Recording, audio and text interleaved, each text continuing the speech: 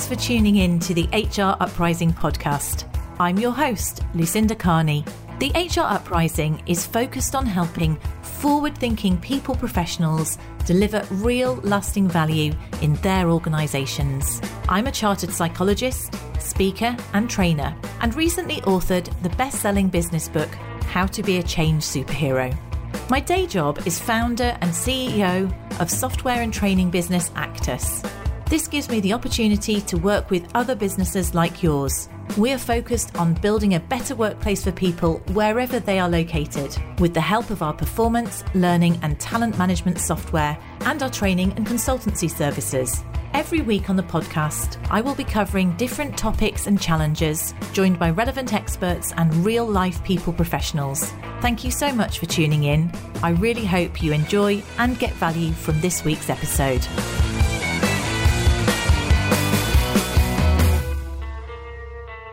Hello and welcome to this week's HR Uprising podcast. And again, we're going to talk about one of these topics that, again, HR can get lumbered with, if you like, or we have to sort out, can be a bit painful, and we don't all necessarily feel as expert as we might. So one of our HR roll-in series, I'm delighted to have Mary Asante from HRI with me today to talk about IR35. Hi, Mary. Do you want to introduce yourself? Hi, Lucinda. Hello, everyone. I am Mary Asante. I'm a director of HRI, and I'm here today with Lucinda to talk about IR35. Okay, so, I mean, we're going to keep everyone engaged in this one. This is one of those things that I had the accountant the other day saying, oh, what about IR35? It sits on us. It's a bit of a pain point. It's a bit of one of those taxi legally things that we'd really rather not deal with. But would you like to just give us a bit of background and just an overview of it, Mary, for people? Yes, so the background to IR35 is really Inland Revenue, or HMRC, looking at the gig economy, so to speak, what's going on in there, and thinking, well, we are losing in billions of pounds a year. So it's estimated that HMRC is losing about 1.7 billion a year in taxes due to the various forms of people working through intermediaries, limited companies, and various other guises that freelancers, consultants, and may operate within the economy. It's national insurance, isn't it, basically, that they're losing? Because you still have to pay tax as an independent consultant, don't you? It's just that your national insurance contributions are lower in the company, and the business national insurance contributions are lower, aren't they? Isn't that it? So no, it's not just national insurance. That's one part of it. So it's PAYE. So if you're an employee and say you earn 50 grand a year, you will pay PAYE on all the 50 grand a year. You pay national insurance contributions. Your employer will pay employer tax on your earnings and employer national insurance contributions as well on your earnings. So when somebody is operating as an independent consultant or a freelancer, normally their client or whoever engages their service pay them either a rate or a fee for the service that they deliver, and the individual is responsible for their own taxes. So the client engaging the individual freelancer or consultant will not pay any employer tax on their fee, and they wouldn't pay employer national insurance contributions. The individual was then responsible or is responsible for paying their own taxes and then corporation tax or any other tax that they may... depending whether they're a sole trader or a limited company. And how most contractors work is that they pay themselves typically a small amount in salary, and then they may take the others in the form of dividends. Mm-hmm. So that is how the whole thing came about. So overall, you make much more money. You take more of your money home as a contractor, plus you tend to charge at a higher day rate, don't you, as a contractor, which the companies would have been happy to pay because of the fact that they weren't having to pay the NIC on it and things, I guess. So, yes. So, I mean, a lot of us have been in that position, haven't we?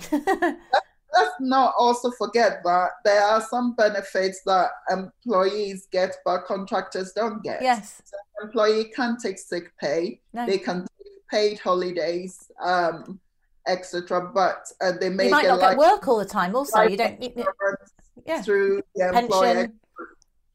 But if you are a contractor, then you don't get any of that unless you set up, let's say, a pension or something like that through. So, and it's the risk. There's, it's always a level of that you're getting a return for having taken the risk of being self-employed or setting your own business up as well. Absolutely, yes. However, the government doesn't see it that way. So basically, it's really clamping down on what is seen as a tax avoidance issue. So the main thing is, if you genuinely set up as a business, then you have very little to worry about. But it's really about somebody who acts and works as an employee. So they may have a contract in place which says they are a contractor, but the reality of the way they operate is that the nature of their work and everything, how they go about the business, is very, very similar to how an employee would act for that particular client. Yes, and I mean, the interesting thing is, this has been in place for three or 4 years, hasn't it? But the owners just recently shifted to the individual responsibility. There's a change just recently that's gone into force, hasn't there? So basically, it was originally brought into the public sector in 2017. So within the public sector, they became responsible for determining whether somebody was an employee, a worker, or a contractor. Mm-hmm. And they've been doing that since 2017. And if you look at jobs or adverts for contractors or anything that is out there, is mainly, it will say something like, this job or this contract is within the IR35 rules. And most public sector roles have been like that for a while. However, in 2020, that is when it was supposed to be extended to the private sector. But because we went into lockdown, because of the pandemic, everything was delayed until the 6th of April, 2021. So it's only now coming to force and it's been extended to the private sector. And the only exception are very small organizations. So there is a test for it. And that test is really, if you qualify for 2 out of these 3, so the turnover of the organization is not more than 10.2 million. The balance sheet is not more than 5.1 million. And the number of employees is no more than 50. So if an organization meets 2 out of the 3 criteria, then the consultant or the contractor is so responsible for determining whether they fall within the IR35 rules or whether they fall outside of that. Oh, right. So if you're a small business, then you're not held accountable. The contractor is held accountable in that. Is that what you're saying? Whereas if you're a large organisation or public sector, they are responsible. Have I understood that correctly? Yeah. Yes, you're right. If you're a medium to large organisation or a public sector organisation or agency, then you are responsible for determining that. Yeah. Okay, that makes sense.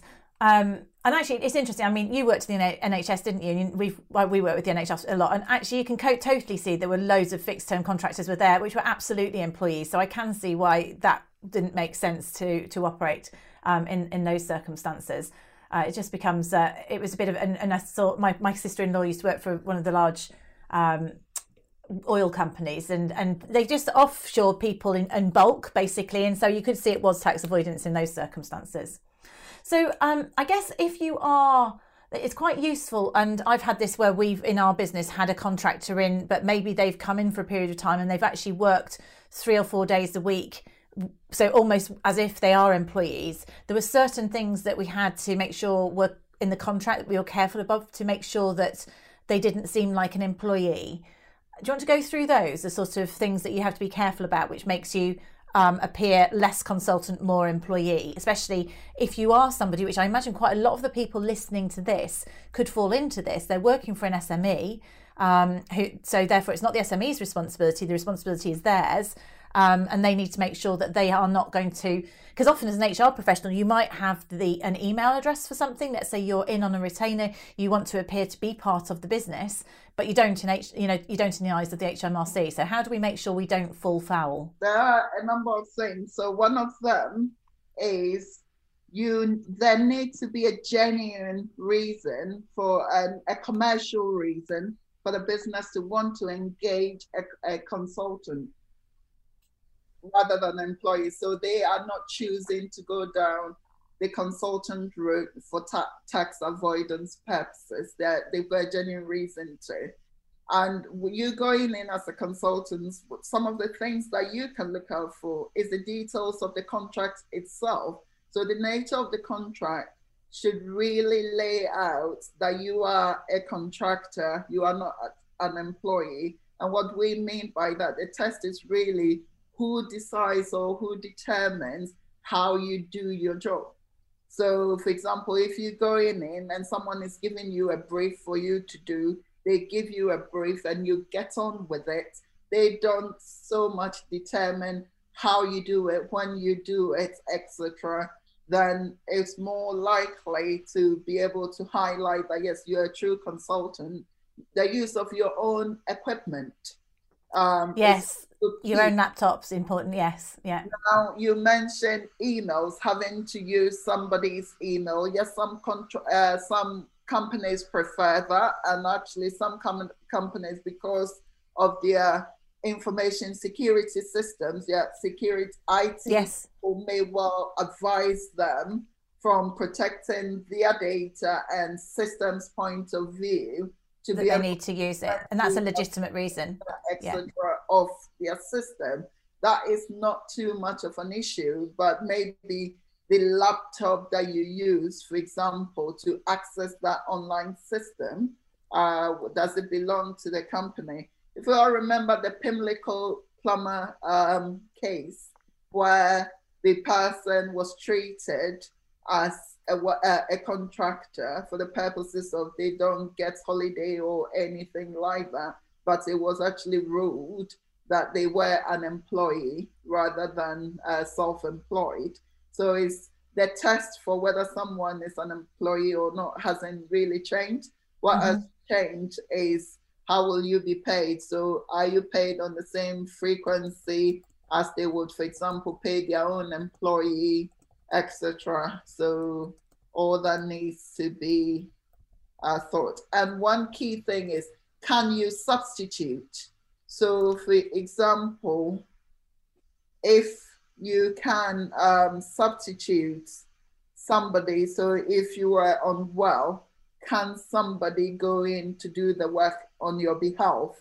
If the answer to that is no, then potentially you are not a contractor. They've taken you as a named employee and only you can deliver that. So you need to make sure that your contract allows for somebody to be a substitute, if need be. So those are some of the. The other one is you can't manage people. I remember as well. You shouldn't be sort of in a sort of org chart with line management responsibilities, which obviously that seems quite obvious, I guess. But that was one that someone mentioned to me the other day. But fine, okay. So those are things that just to make sure that if you're someone supporting a business, even if you have gone in for a period of time, say 3 or 4 days, if you make sure that your contract is defining these sort of things, that you are an independent contractor, you decide where the work's done, even though it might just be you, that contractually you are able to send a substitute in if you needed to, is that kind of thing, using your own equipment, then that's all going to minimise the risk of HMRC turning round to you at some point. And I don't know, do they do spot checks? How do they, well, it's only just come in, hasn't it, this bit, but what might happen if you are someone in that small business? I think by and by, with the advancement of technology and with sort of government agencies potentially having more interoperable systems, it may become easier for HMRC to even deduce that actually you work for X companies X times a week and it's quite consistent, etc. But then you're not on their books. We can see that through your thing, they invoice or you invoice them, they pay you, etc. So let's take a close look at this relationship to see whether it's a genuine contract position or whether it's a disguised employment position. But there are ways that they can do that. Now, the reality is HMRC has said that they wouldn't sort of retrospectively investigate people under IR35, but going forward, so from the day that it came into force, whether, say, from 2017 onwards, if you work within a public sector organization, or from April 2021, if you work within the private sector organization. So there's a tool on the HMRC website that you can use yourself as a consultant to find out whether you come under that category or not. Your clients, you should be having conversations with your clients to understand what their turnover is, etc., just to see whether they meet that test of small organization or not. Yeah, whether it's going to land with them or you. Yeah. And if you fall inside IR35 rules, then the client is responsible for deducting your taxes. So for both PAYE and NI contribution, and also the employer taxes as well. So again, when you're negotiating your rates, you need to bear that in mind, because if you're inside IR35 and your day rate is, let's say for argument's sake, I don't know, £500, you need to bear in mind that your take home will not actually be £500 because they will deduct those as taxes at source. So you need to factor that in. If you are doing your self-assessment reports, you again need to make sure that you recognize that you've paid tax at source so that you don't end up paying double taxes. Otherwise, your client is already taxed you, and then you on top of that will pay tax. So you need to be able to recognize that as well. So if you could, in theory, if this is really, I would have thought it's retainers where this happens, because if you're just doing a piece of project work, which is discrete, you should be able to box that off as consultancy, fair and square, right? Whereas if you were working on a retained basis with a business, and I suppose in theory, you could have a retained client that's big, that you're in IR35, that you're working 3 days a week for, and one that's small, which you're 2 days a week for, which you're outside. So it really, the accounting could get really quite complex, I'm guessing. Yes, it can get quite complex. But then again, I think the key for us consultants to sort of bear in mind is whether you set up your business actually as a consultancy and you are running it as a genuine business and a genuine consultancy, rather than you are kind of really in practice working for an organization, but through your limited company or something. So it's really how your contracts are set up with each of your clients, how those arrangements are, and who is in control of how you do your work. The substitutes that we talked about earlier, and also in terms of your equipment, who decides which days you work? Is there enough flexibility in there for, I'm really sorry, something's come up, so I'm not going to be able to do it today, I'll do it tomorrow? Or is it definitely you have to do it today? Because you wouldn't have a choice, but a contractor in theory should have that. Yes, yeah. Okay, so yeah, it's definitely useful to think of. I mean, it is about the contract, it is about that, and I can see also it's one of those things that you can almost sort of creep into it, and you start as a contractor, but then you build a really good relationship, and they say, oh, can you carry on doing this, and you carry on, and then you look around and think, actually, I'm at risk now. Maybe that's the sort of thing. It was almost you have to keep on top of it. Would you say?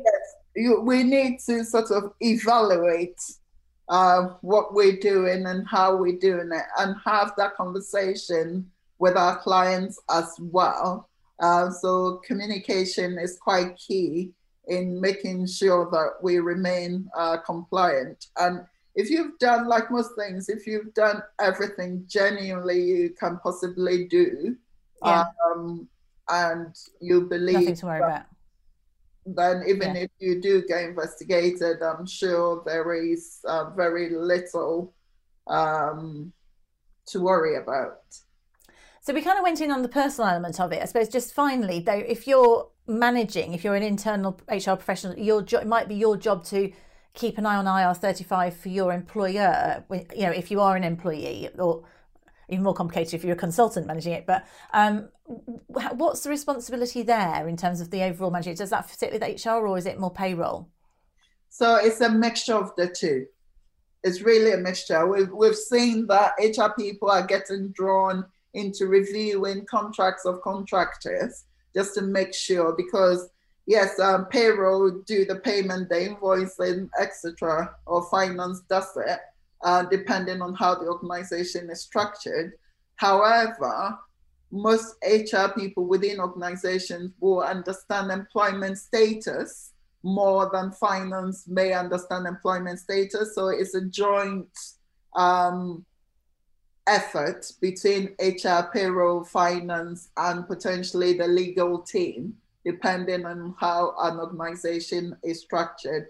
So a lot of HR people are getting drawn into determining the employment status from the contracts in place, managing sort of the IR35 case or projects, so to speak.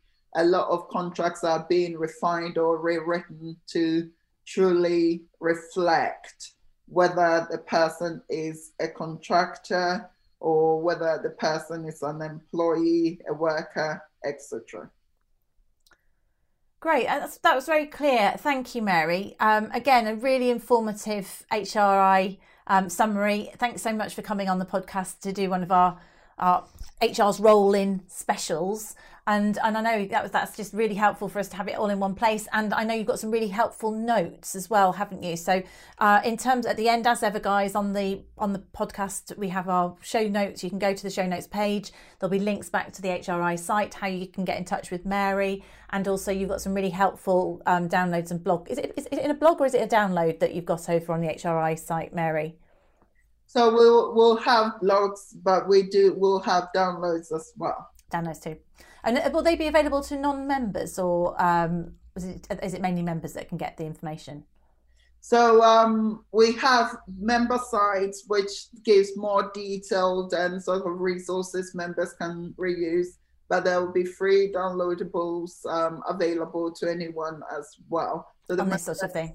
Get more information and more detailed stuff. Great. Okay, that's great.